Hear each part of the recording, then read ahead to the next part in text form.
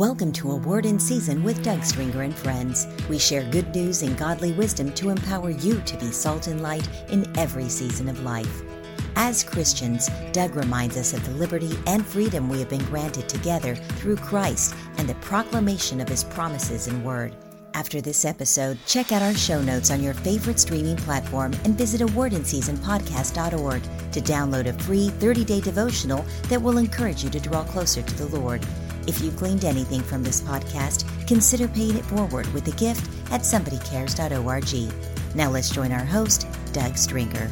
This past June 19th was significant in a couple of ways. One, it was Father's Day 2022, and it was also remembering Juneteenth. Now, Juneteenth is also known as Liberation Day, Emancipation Day, and Freedom Day. It's an official Texas state holiday that annually is recognized and celebrated on June 19th. Today, nearly all states recognize Juneteenth as a holiday and or a ceremonial holiday. It wasn't until June of 2004 when I was invited to participate and share at a Juneteenth gathering in Houston that I began to better understand the deeper importance and significance of Juneteenth. History shows that although President Abraham Lincoln proclaimed the emancipation of slaves effective January 1st of 1863, it wasn't until June 19th, 1865, when Union troops arrived to enforce the federal orders, and Army General Gordon Granger read the federal orders in Galveston, Texas, proclaiming that all slaves in Texas were already free. Although slavery was abolished in 1863, many of the Gulf Coast did not even hear about their freedom until June 19, 1865. That's nearly 2.5 years after the emancipation.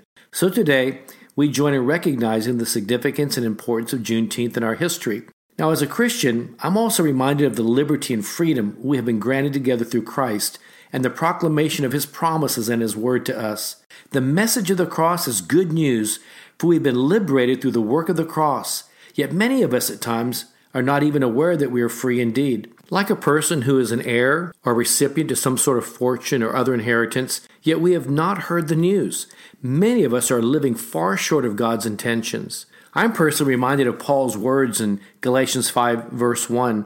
Stand fast, therefore, in the liberty by which Christ has made us free, or given us freedom, and do not be entangled again with a yoke of bondage. Another scripture that applies, I believe, in Galatians 5:1 is Galatians 5:13, when it says, You, my brothers and sisters, were called to be free, but do not use your freedom to indulge the flesh. Rather, serve one another humbly in love.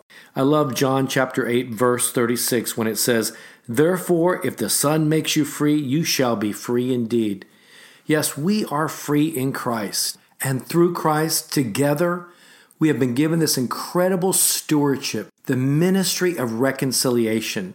We have been reconciled to God through Christ Jesus, and He's given us stewardship, this ministry of reconciliation, to cross our barriers, our racial, denominational, generational lines, to meet at the cross of Christ together. So as I ponder this past June 19th, the significance of Father's Day and celebration and remembering Juneteenth, I also realize that we can do nothing without Christ, that we need His ministry in us to do a work through us. We don't camp in the past, but we do have to look at the past, look at history, bring it to the context of where we are so we know where we're going together. Speaking of Father's Day, each Father's Day we honor men who pursue the Father's heart for their families, as well as those who may need to know the love of the Heavenly Father.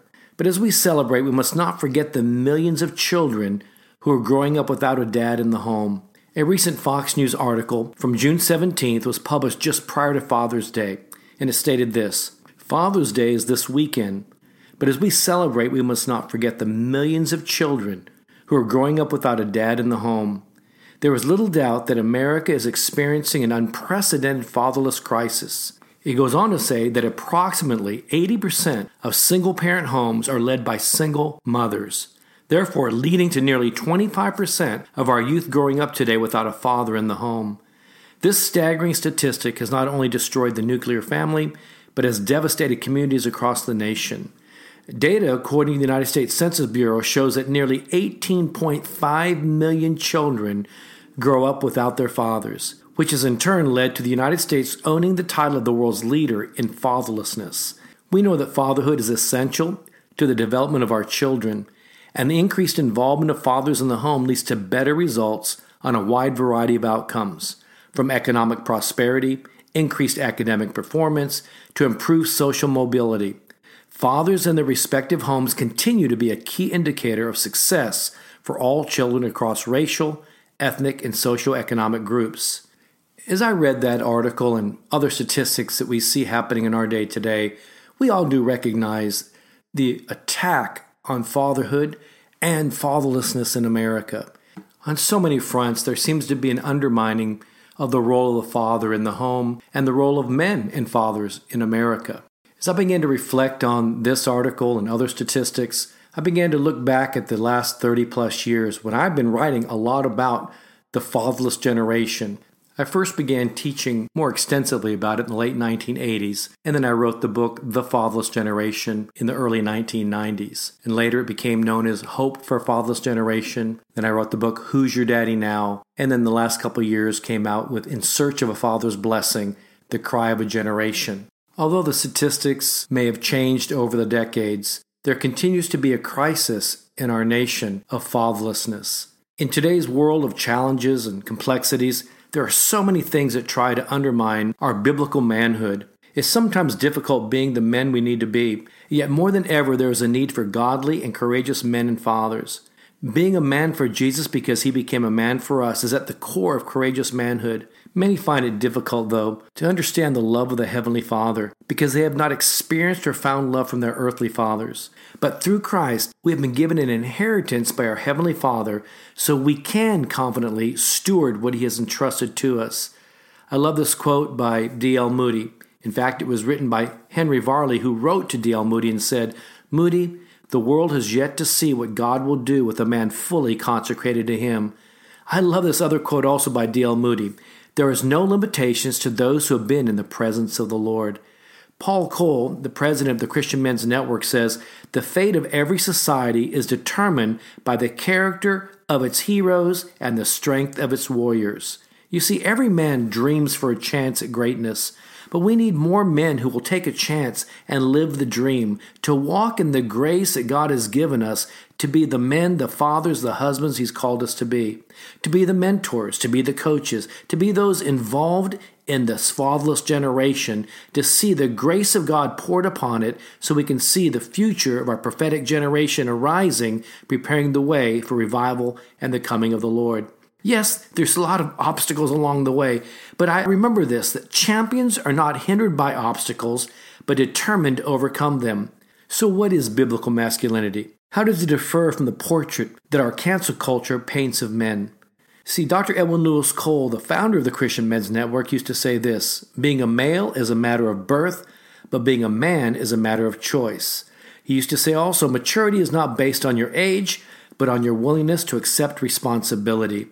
See, I believe that God is calling each of us to be heroes and champions to our generation. And just like D.L. Moody's quote, that there are no limitations to those who've been in the presence of the Lord, I believe there are no limits to what God can do in and through our lives if we're surrendered to him. In fact, in Isaiah chapter 1, verse 17, the Lord instructs us to defend the fatherless. We are in a crisis of a fatherless generation, but here's what the Lord says: defend the fatherless. Now, how do we do that as believers? The first thing I believe is that we recognize we can do nothing without him. One of the first things I've learned over the decades is that I need to be a man for Jesus because he became a man for me. I need his abounding, amazing, and great grace. I can't do it on my own. There's a story of a homeless man that I helped out one time, and I remember he came up to some people looking for me, and they said, "Well, can we help you?" I said, "No, I've got to find Doug. He became a man for me, so I want to become a man for him." And I realized how prophetic his statement was, because beyond me, what it really is saying is that we need to learn to become a man for Christ because he became a man for us.